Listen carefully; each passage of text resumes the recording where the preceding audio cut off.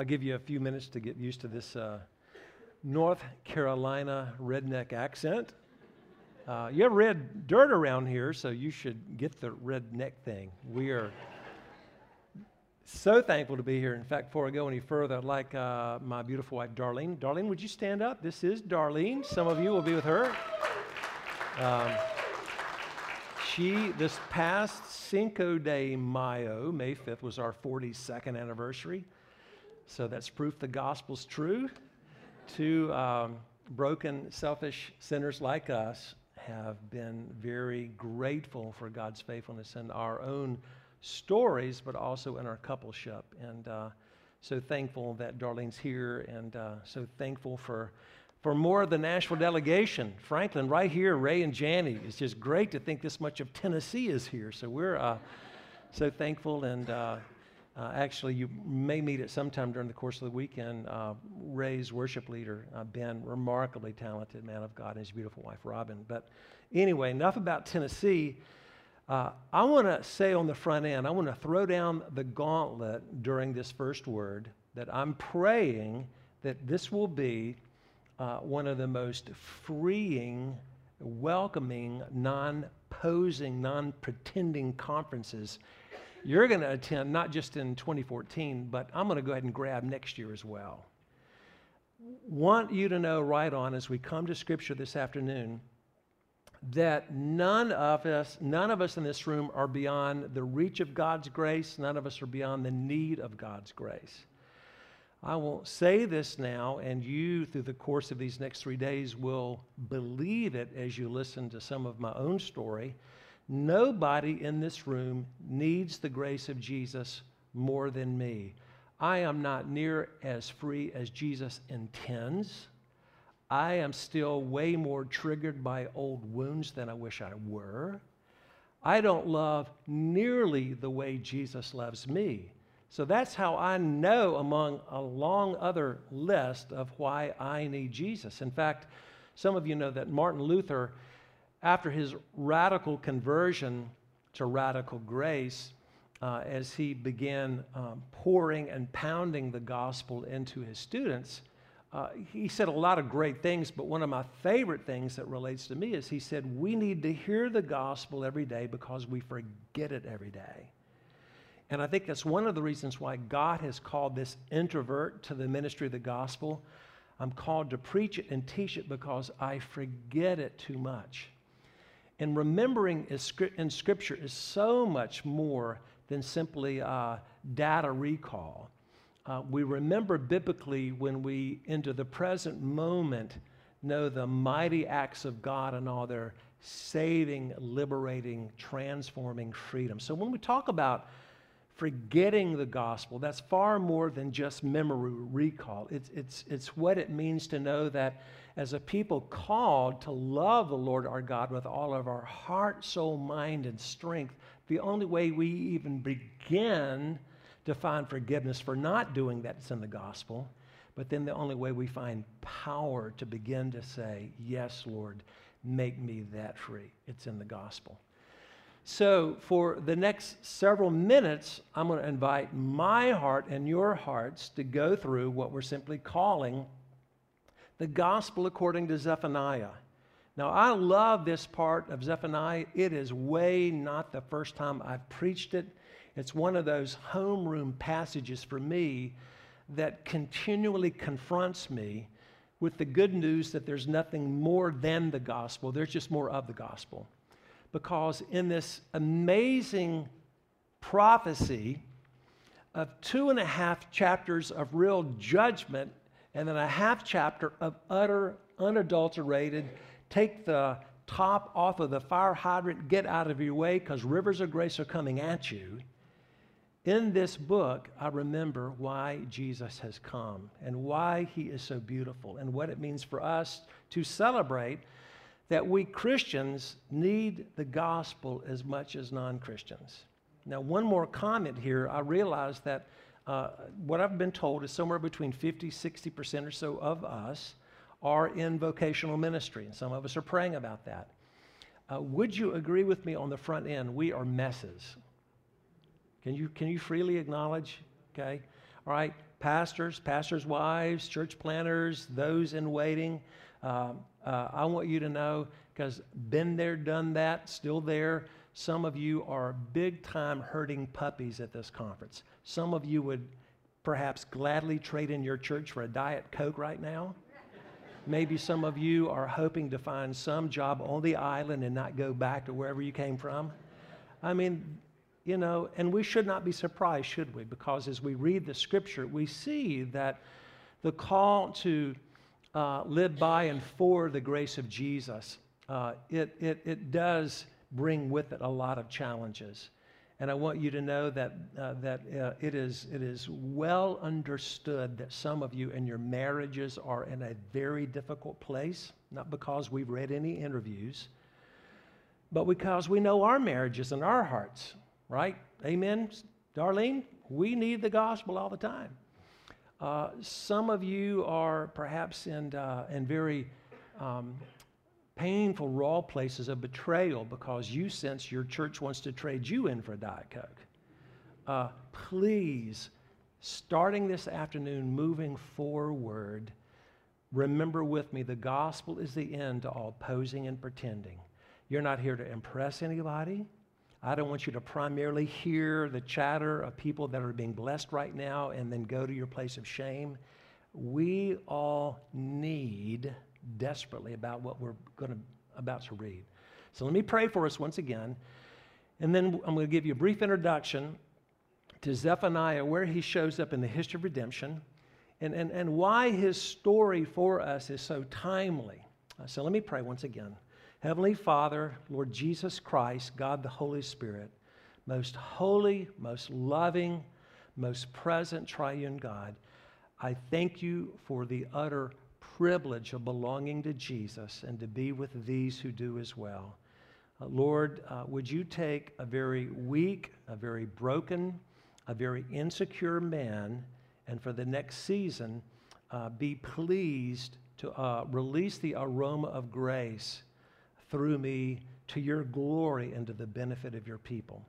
I thank you for Pastor Steve and for the remarkable staff in this church, for the Gospel Coalition, Lord, for a whole gaggle of men and women that want nothing more and will pray for nothing less than for a gospel renewal this weekend, this very week. Come now as we seek to make much of Jesus, Father, for your glory through the power of the Spirit. In Jesus' name we pray. Amen. Well, before I begin reading, and we're going to jump in reading at verse 9 in chapter 3. So if you have a copy of Scripture, either electronically or in your hand, go ahead and let you know I'm still stuck in NIV 84. So that's the model I'm driving. I love ESV, love a lot of translations, but kind of the oldest Bible I have with most of my enduring markings and coffee stains is right here, and I've had this puppy since the late 70s. So NIV 84. But a little background. So who was Zephaniah? If the question before us today would be, so what kind of preaching did God use to bring about one of the greatest reforms and revivals among his people, then one of the answers would be, well, let's go to Zephaniah. Because he was one of God's sons raised up during the time of good King Josiah. Some of you know the story of the kings, and there were more kings that didn't get the covenant than did. And Josiah was a very unique king in Israel. Both his grandfather and father failed miserably. And so his heritage was not one of growing up necessarily seeing great faith modeled for him. In fact, just to demonstrate further God's sovereignty, the way he does everything, do you remember with me how old Josiah was when he was actually appointed king? Now, there was an overlapping, but you remember how old Josiah was when he became the king of Israel? Anyone know for the Bible? 8 years old. Now, just think about that. Who but God would do such a thing? Well, something about an infant king that came a lot later in the story. But Josiah, his years, about 640 to 609 BC. Zephaniah's ministry was from 640 to 621 BC, so strong overlapping there. Again, Josiah is king from 640 to 609 BC. Zephaniah, raised up by the Lord, from 640 to 621. Now, the renewal, the great reform under King Josiah, it broke out 621, 622-ish, or maybe we should say 622, 621-ish, because we're going in reverse order. So hold that in mind now as you understand what's going down here. So if we were to start reading at chapter 1, verse 1, you probably would not enjoy it a whole bunch, because the first two-thirds of Zephaniah appropriately represent God bringing judgment against the nations around Israel, but also his great, strong, impassioned lament against his people. The people of God called and created and designed to be a light to the nations became a blight to their own community. And that story tragically was repeated over and over and over and over and over. God's people are Cinderella with amnesia. We are God's forgetful pilgrims, as Michael Griffiths years ago, the leader of Overseas Missionary Fellowship, used to put it. We forget whose we are. We forget our story. Rather than finding our place in God's story, we try to give God bit parts in our stories. And so that's going on in Israel when Josiah, the reform begins. And of course, you'll remember one of the remarkable things about the reform was they rediscovered Torah in the temple. Go figure. The high priest one day is rambling around and, oh, here's some scrolls. What must this be? Oh, I've heard about the Word of God. I mean, can you imagine something as crazy as that? God's people, God's priests, God's worshiping community lost the Scriptures. Now, we know physically you don't have to lose your Bible to lose the Bible, right? And so, nonetheless, that reform, as all reforms begin with the voice of God, happens when the Scriptures are rediscovered. And there's a public reading of the Scripture, and of course, there's the prophetic work. And that work's being done by Zephaniah, and judgment's brought to bear. See, it's only we who understand the gospel that can even think about that judgment and not wanting to ramp it down. As we know, it's the demands of the law of God ultimately that drive us to Jesus. And really the problem with all legalism, pragmatism, and Christian moralism is they're always reducing the demands of the law so that Jesus at best is a second chance, but never the second Adam. So there's a lot of great thundering going on in Zephaniah. God is saying, folks, I'm not Santa Claus here. I mean this. I am a thrice holy God, and I must bring judgment. And so you're going along chapter 1, chapter 2, through the first part of chapter 3, and then all of a sudden you're just not prepared for what takes place in the text. But is that not true of what the gospel is all about? We're not prepared for good news. And we need it, but when it comes, we just don't believe it. We think there's crazy making going on here. Some of you know the phrase crazy making. You know what it meant to live in a home, maybe a family of origin, a parent, a friend that just said horribly incongruent things that made you feel crazy. Well, this is redemptive. This is almost redemptive crazy because of the utter contrast between judgment and grace. Let's pick up our reading at verse 9.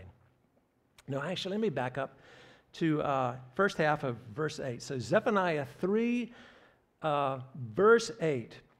I have decided to assemble the nations, to gather the kingdoms, and to pour out my wrath on them, all my fierce anger.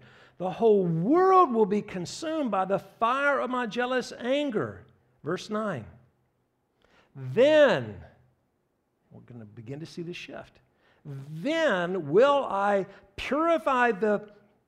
will purify the lips of the peoples. Notice the plural. Please hold on to that plural image. God speaking, I am going to judge. And really for the first 2.5 chapters, he's been given plenty of reason why he should judge all of us. Not just the nations that don't bow the knee to the one true living God, but to us who trade in the worship of God for the idols of our hearts. But we begin to see this ray of hope. Then will I purify the lips of the peoples. that all of them may call on the name of the Lord and serve him shoulder to shoulder, an image of hope for the first time in the book's beginning to emerge, the image of a grand people coming shoulder to shoulder. They're going to be coming home. They're going to be coming to the place of true worship. I will purify and I will gather all these peoples. And this shoulder to shoulder, this glorious picture of unity and reconciliation. Look at the reach of this vision that Zephaniah is now bringing to bear to a people that should be shuddering under the weight of the judgment of God. Verse 10, from beyond the rivers of Cush, that's really way down into Africa. From beyond the rivers of Cush, my worshipers, my scattered people will bring me offerings. No possibility of it not happening. This is God making promises that God alone can keep, which really is why we call it a covenant and not a contract. Whole Bible, it's not a contract, folks. Say hallelujah about that one. Aren't you glad it's not God did his part, I do my part, and somehow we come up with a workable solution? No, covenant is a unilateral, monergistic commitment from God to be a great and gracious Redeemer. Hallelujah. So here the Lord is making promises he alone can keep. And it's this vision. Of course, we know the backdrop to this, right? This wasn't new. This was rooted in the day when God grabbed hold of a pagan man that was not seeking him, named Abram from Ur of the Chaldeans, grabbed him out, put him in the mathematics of mercy by saying, count the stars. When you finish counting the stars, count the sand on the earth. And oh, by the way, when you're done counting the sand on all the beaches of the world, count the dust. So shall my people be through the people I'm going to make of you, Abram, because the people I'll make of you are going to deliver the one that I've already promised will come, who will crush the head of the serpent. You, Abram, are going to become Abraham, the father of many nations, and all families on the face of the earth are going to be blessed as Israel becomes the womb of the Messiah. We see, Zephaniah, remember that story. God never forgot that story. The entire Bible is bound up with God's commitment to be God. Again, hallelujah.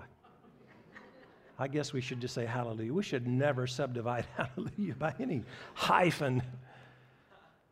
But so here again, God's remembering to be God. God's remembering to be gracious against the people that don't deserve it. Now, we're going to begin to consider just how enormous this is and why it requires Jesus and why it gives Jesus to every weary, worn out, heavy-laden heart in this room today. So this vision of a scattered people coming that have already been promised through the vehicle of a pagan Abram that becomes Abraham, whose ministry is going to be in terms of the multi-abacus counting of stars, sand, and dust. And here's where this is going to lead. Verse 11, look at this. On that day you will not be put to shame for all the wrongs you've done to me. Hold on to that. Some of you, like me, have maybe settled the guilt issues in life long before the shame issues in life. See, the gospel speaks to our guilt and our shame. I want some of you to know that during this conference. Some of you absolutely could preach one of the clearest messages on justification and the riddance of your guilt by the blood of Jesus, but you're still haunted by shame. See, this gospel brings to bear the breaking of the power of guilt and shame. Guilt says, I broke the law. Shame says, I'm a broken person. And then there's just some of us that have this fractured inside. I know that because I'm one. Again, I don't think I'll have to work hard to convince you I am a broken person. It doesn't define me. But there's parts of my story that make me a very odd child. Right, honey? Right, darling? Always ask our wives. They know best. If there were such a thing as a fourth member of the Trinity, it would be a wife of a pastor. But no, strike that image, please. Don't claim that for yourself. On that day you will not be put to shame for all the wrongs you have done to me. Clear judgment, but great promise, because I will remove from this city those who rejoice in their pride. Never again will you be haughty on my holy hill. But I will leave within you the meek and humble, who trust in the name of the Lord. Stop there for a moment. So there's a promise here going on. The God who has every right to bring judgment and will bring judgment promises, yet I remember a covenant I have made to be a gracious God. And here's what Zephaniah is saying. He's picking up on the theme, as we'll see again in a moment, the theme of remnant. Now, the theme of remnant in the Old Testament is enormous. Ray and Janie and Darlene and I happen to live in a city where there's a church actually called the Remnant, and they believe remnant theology means God bless us for and no more. We get it, you don't. Literally is a church called the Remnant, and they believe that every one of us, not just in Nashville, but the rest of the world, are outside of God's covenant. Because, see, they think remnant theology is about a deeper life club that will be preserved at the end. Dear, dear, dear, dear friends, you know how small the remnant had to become for God to actually be gracious to the nations? How little did that remnant have to become? Guess. No door prizes. Thank you. That's all I wanted to see, just one finger going up. Let me read the verse and I'll make the application, then we're going to see where this goes. So the Lord's promising, I will be gracious. My people from the nations will come. Because here's what I'm going to do. I'm going to deal with pride, going to deal with shame, going to deal with guilt. I'm going to leave within you this people. Verse 13, the remnant of Israel will do no wrong. They will speak no lies, nor will deceit be found in their mouths. They will eat and lie down, and no one will make them afraid. Hallelujah. See, this theme of remnant for Zephaniah is anticipating where every single promise of God ends up, with Jesus. All the promises of God find their yes in Jesus. We don't preach a sermon until it ends up with Jesus. We don't understand any passage of Scripture unless it ends up with Jesus. Because He's the remnant. He is the one that would represent a people from the nations, shoulder to shoulder, coming unabashedly to be welcomed by God, to be loved of Him, enjoyed by Him, set free to exist not for themselves, but for even more. See, that's a part of what I pray we will know this week again, that none of us is called to be a nice English china cup of grace, but a glorious pitcher being poured out, conduits. This gospel comes to us that it might flow through us. It's why some of you in difficult places now, Darlene and I met at lunch today, delightful couple, fixing to launch a church. Another couple we met yesterday that have launched one. Well, where are the Dashes? Daryl, you here? Where are you? Daryl, all right. So we're listening to Daryl and his beautiful wife at the table last night, and downtown urban Toronto is not exactly a place where they're saying, Daryl, will you come over here and just find a cathedral big enough to hold the 20,000 of us that want to learn about grace? No, it's hard. But you know what? God makes promises, God keeps. And you know what? Dear friends, your labors in the Lord are not in vain, ever. You see, Prince Edward Island, Nashville, Tennessee, Franklin, Tennessee, West Haven, River Landing, Saskatchewan. Where is that, by the way? I mean, you cannot name a single place in the entire universe where one day the knowledge of God's glory will not fill as the waters cover the sea. Because God's made commitments that God's going to pull off. So we don't have to be clever and cute this week. We don't have to just kind of do our pastor workshops on, tell me your 3 best things you did to get your core group. No, please, there are things we learn. But it's the gospel, it's the gospel, it's the gospel, it's the gospel. It's more of the gospel. And then it's some more of the gospel. Because the gospel is the power of God in salvation, period. Not colon, semicolon.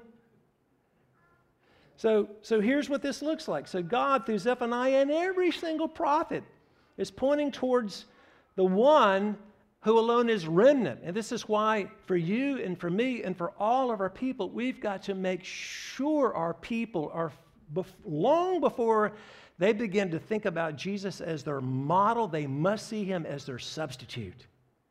Now, Jesus does model a lot of important stuff for us. Please understand that. But he is our substitute in life, even before his death, to fulfill this promise of remnant. Now, let's see how Zephaniah now begins to blow the doors off of what that's going to mean and what it does mean for us.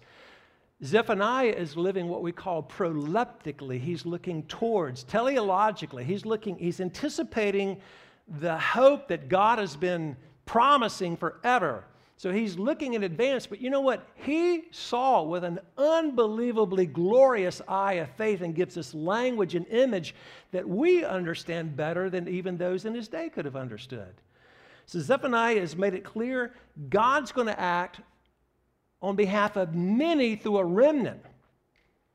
And this is why, we now go into verse 14 through 17, which will exhaust the rest of our time this beautiful afternoon.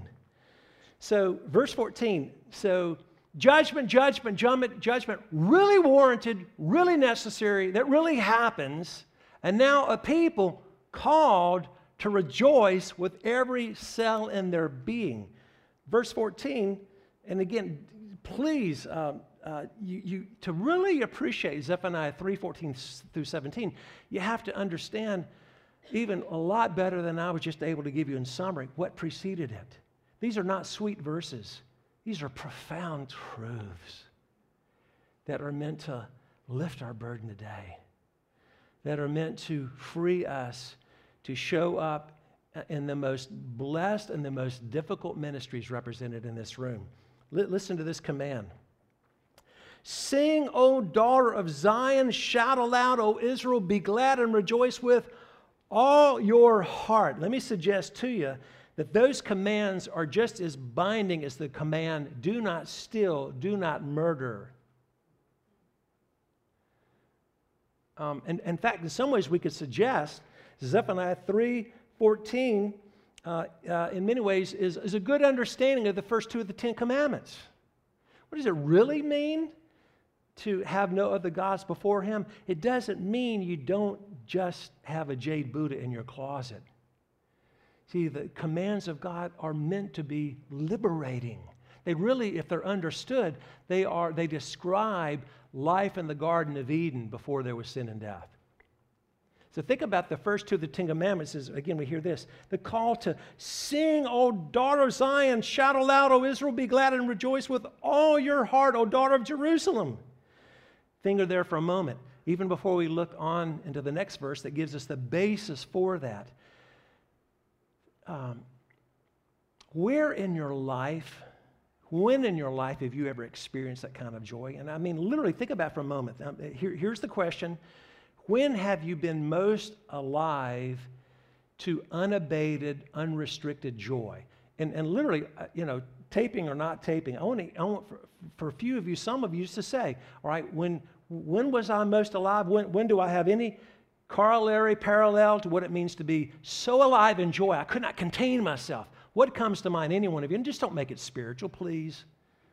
Okay, I'm not just looking for a nice Guidepost magazine story here. When were you out of control, happy, joyful, and you didn't care who saw it? Food. All right, what did you eat? Just do better. What? Tell me what did it taste like? What was it? I had a steak. Tell me about that steak. It was a juicy steak. It was a juicy steak. All right, you're getting better. That's right. That's getting me hungrier. That's good. But you know what? There's something terribly, gloriously beautiful. You know what every meal ultimately should stir within our hearts? The longing for the feast from which all feast define. They're meeting, the wedding feast of the Lamb. Why do you think the Bible's so full of eating?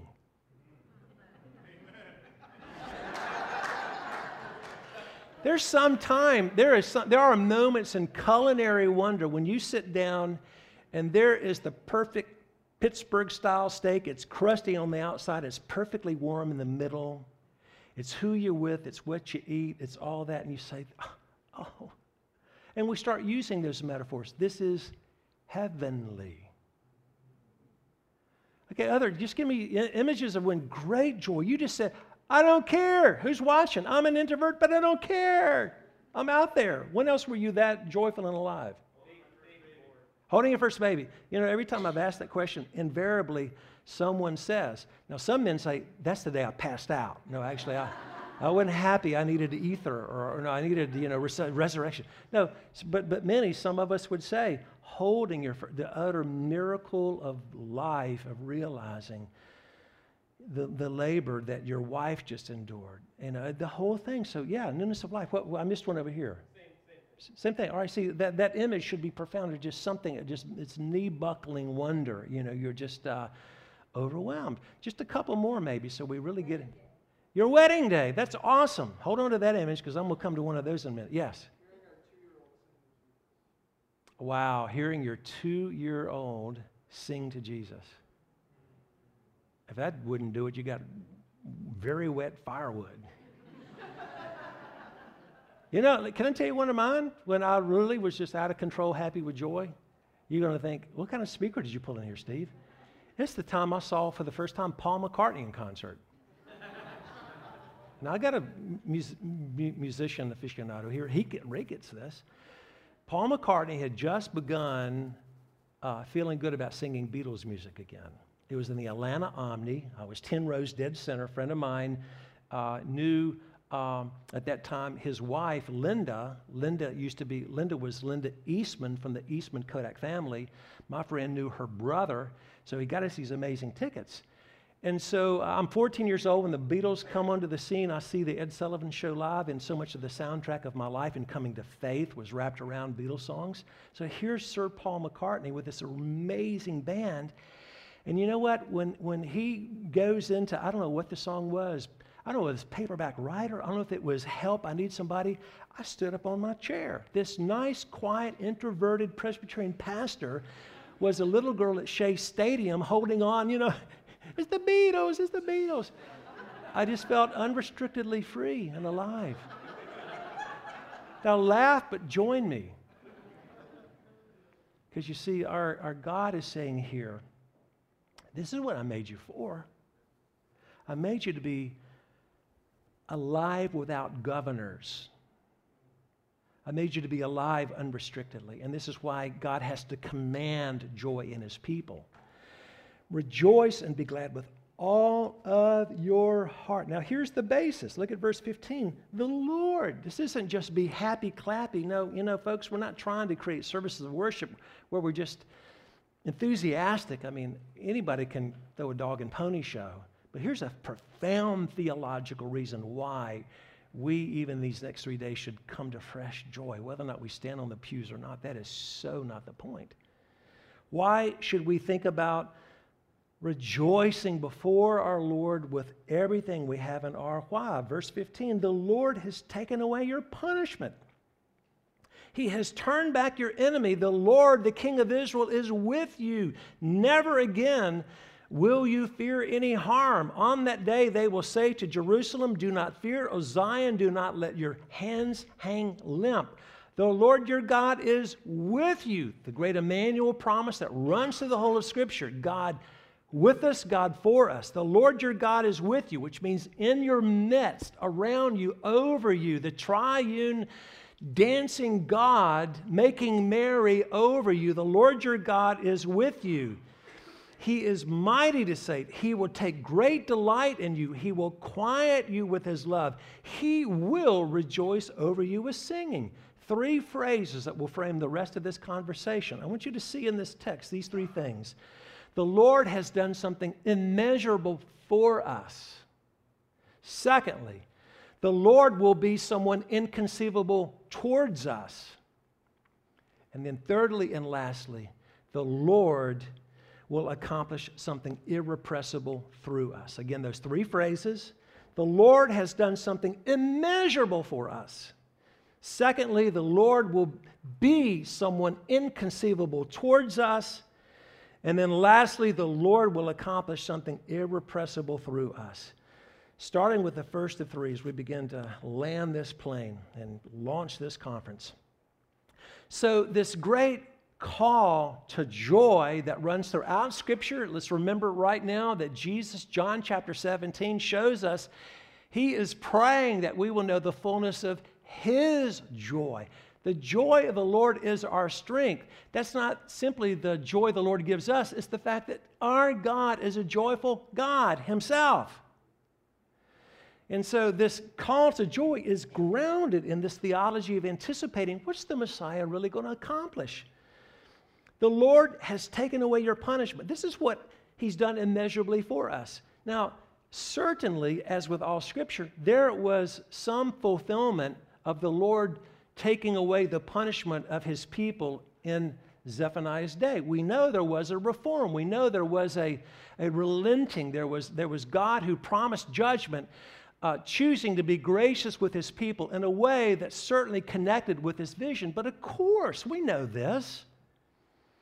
Where would God ultimately take away the punishment of his whole covenant people from all the nations? Where did that happen?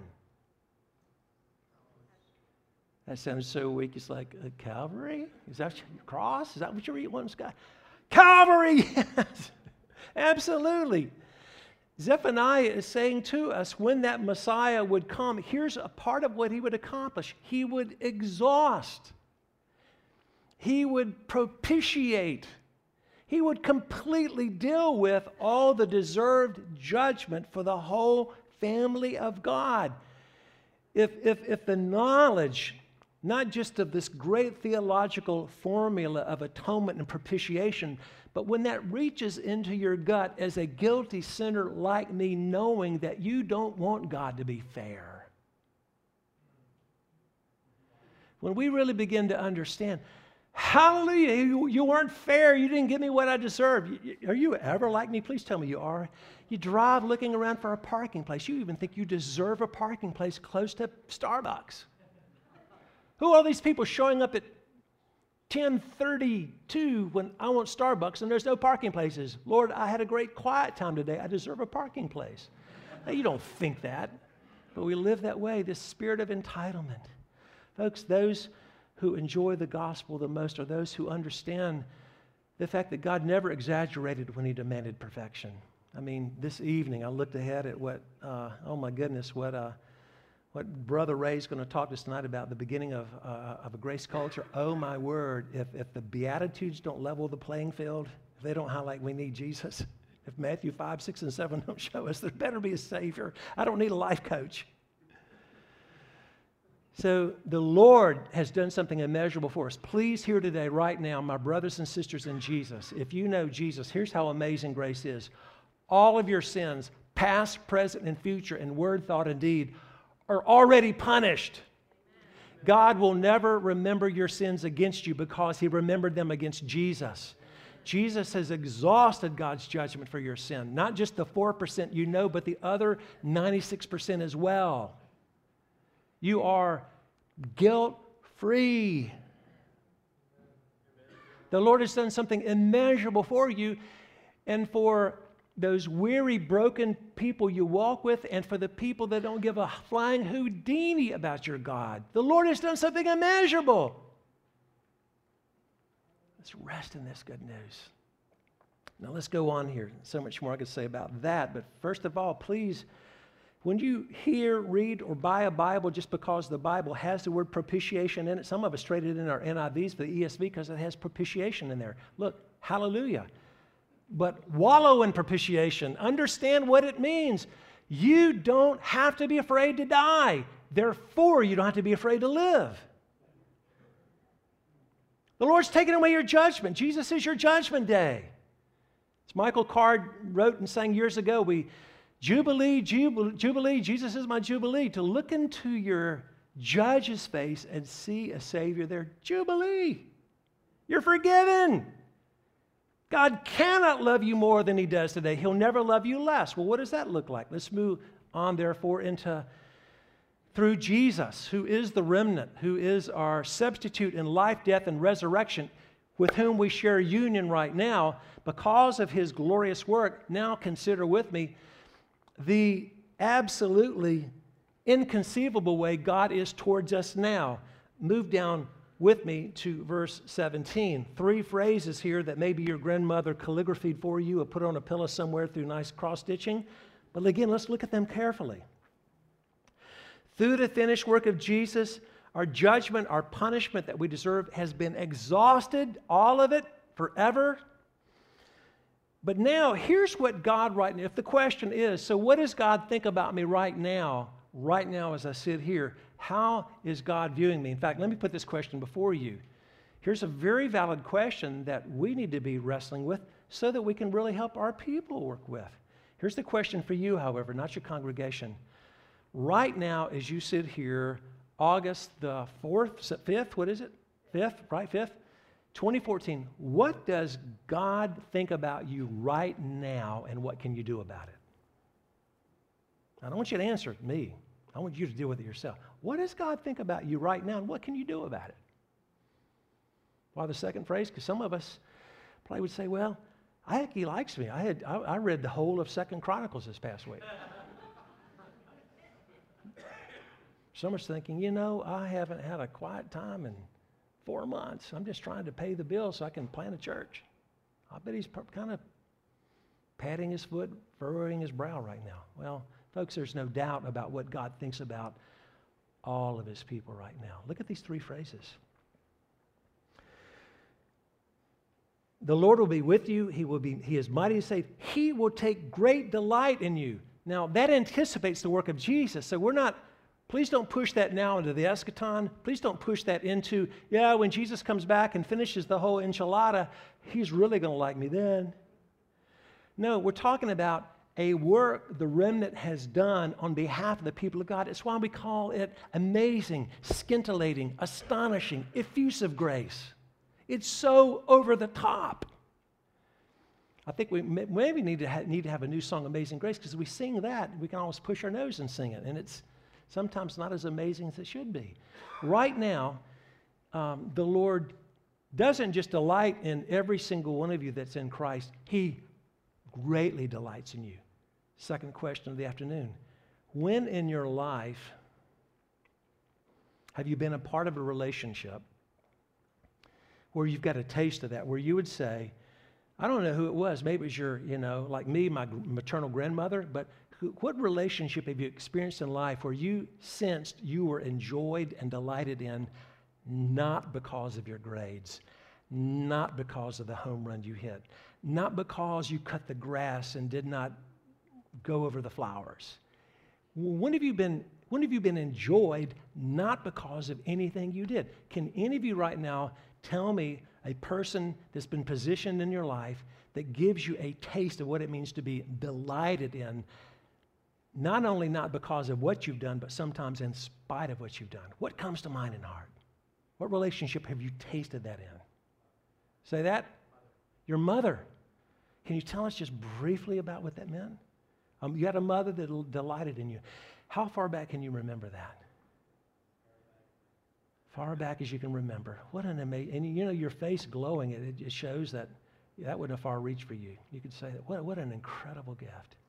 Only knew my mom for 11 years of my life. I think that's the mom she was. I did have a maternal grandmother who had these big grandmotherly bosoms that would just pull her grandkids in and just love you. Felt there's the safe haven. There's the rock of ages cleft for me. I am in grandmother's bosom. I mean, I'll be honest. This woman, my grandmother, she and my grandfather were married 72 years. They were Salvation Army. My grandmother played the trombone, Salvation Army band. My grandfather, the bass drum.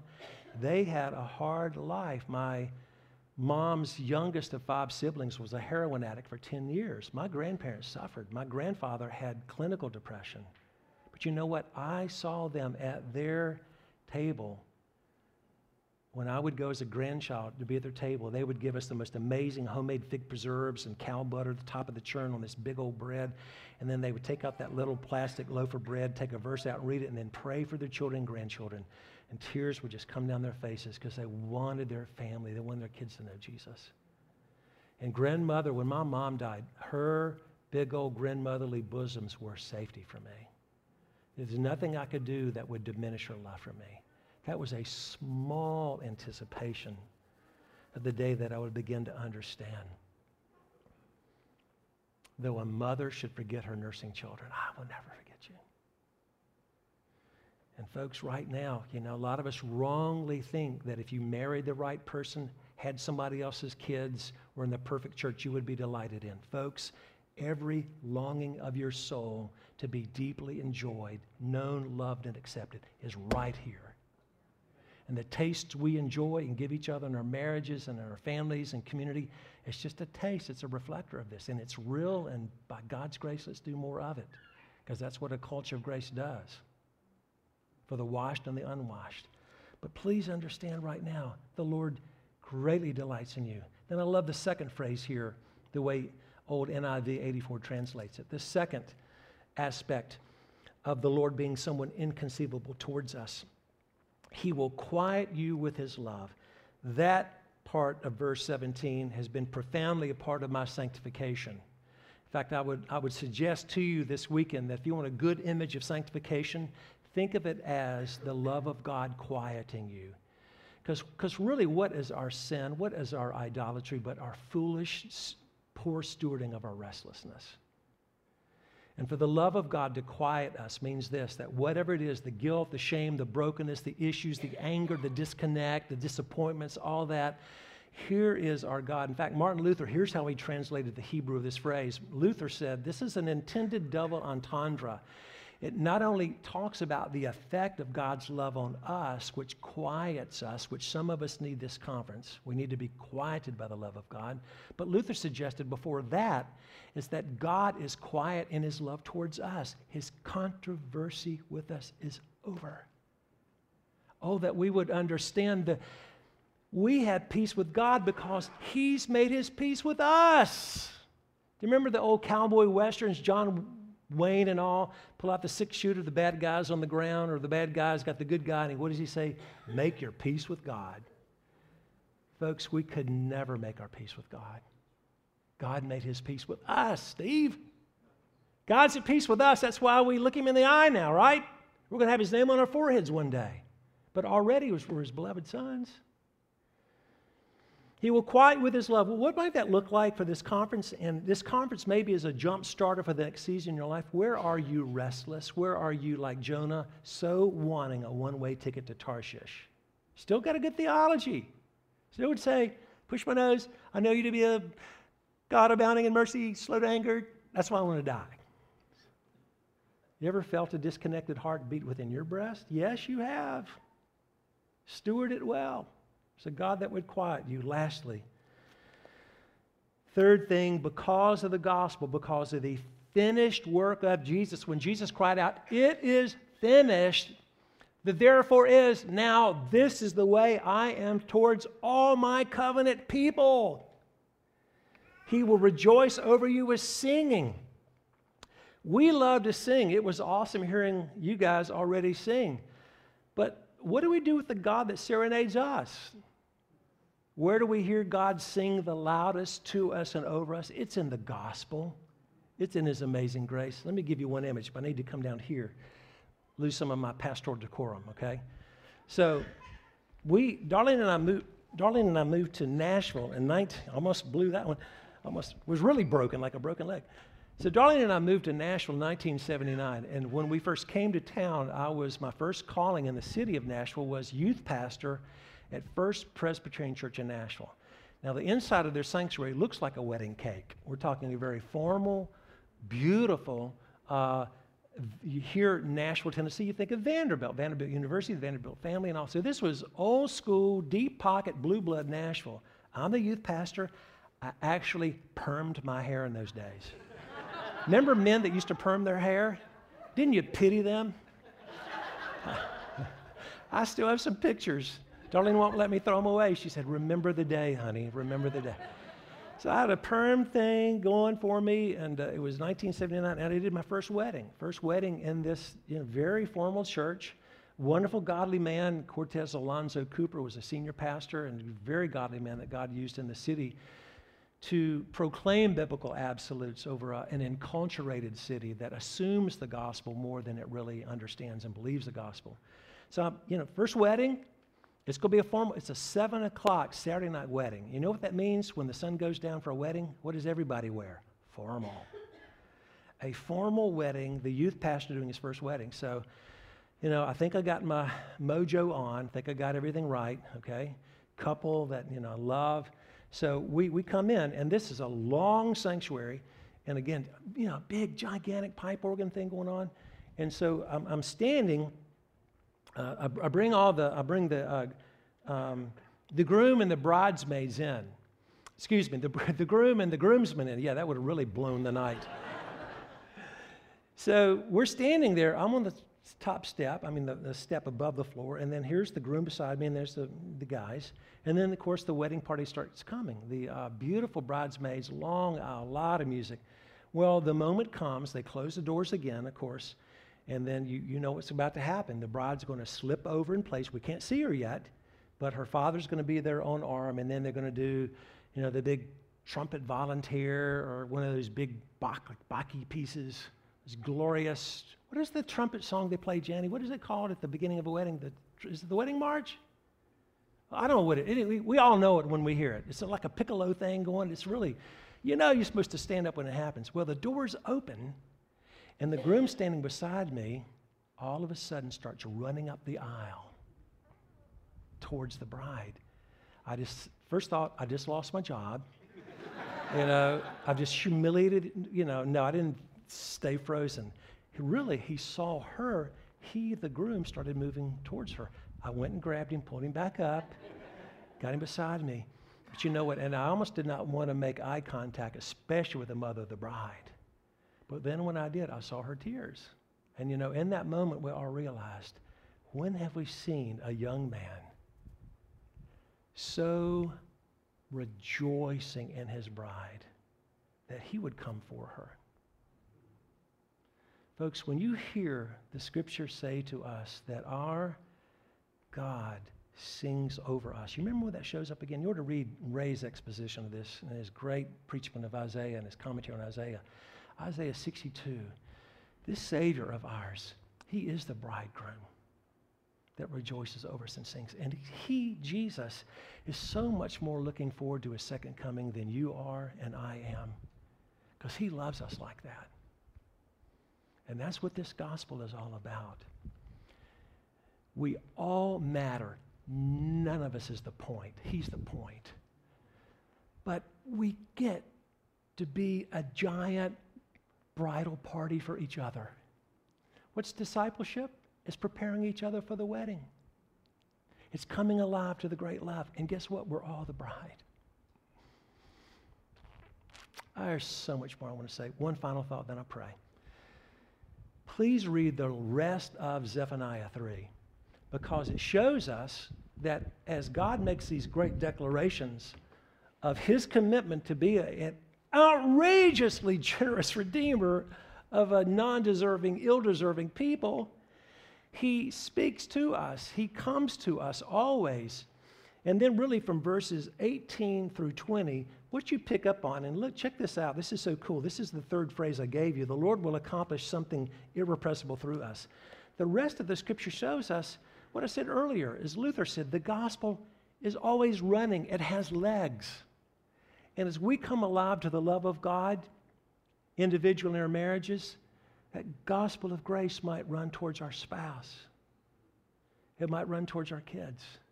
And certainly for we in vocational ministry, the best thing we can always do for the non-believers in our community and the believers in our church is to stay alive, to come alive to this grace, because the promises at the end of chapter 3 are, the Lord says, I'm going to rescue the lame. The Lord starts rattling off what he's going to do through a renewed people.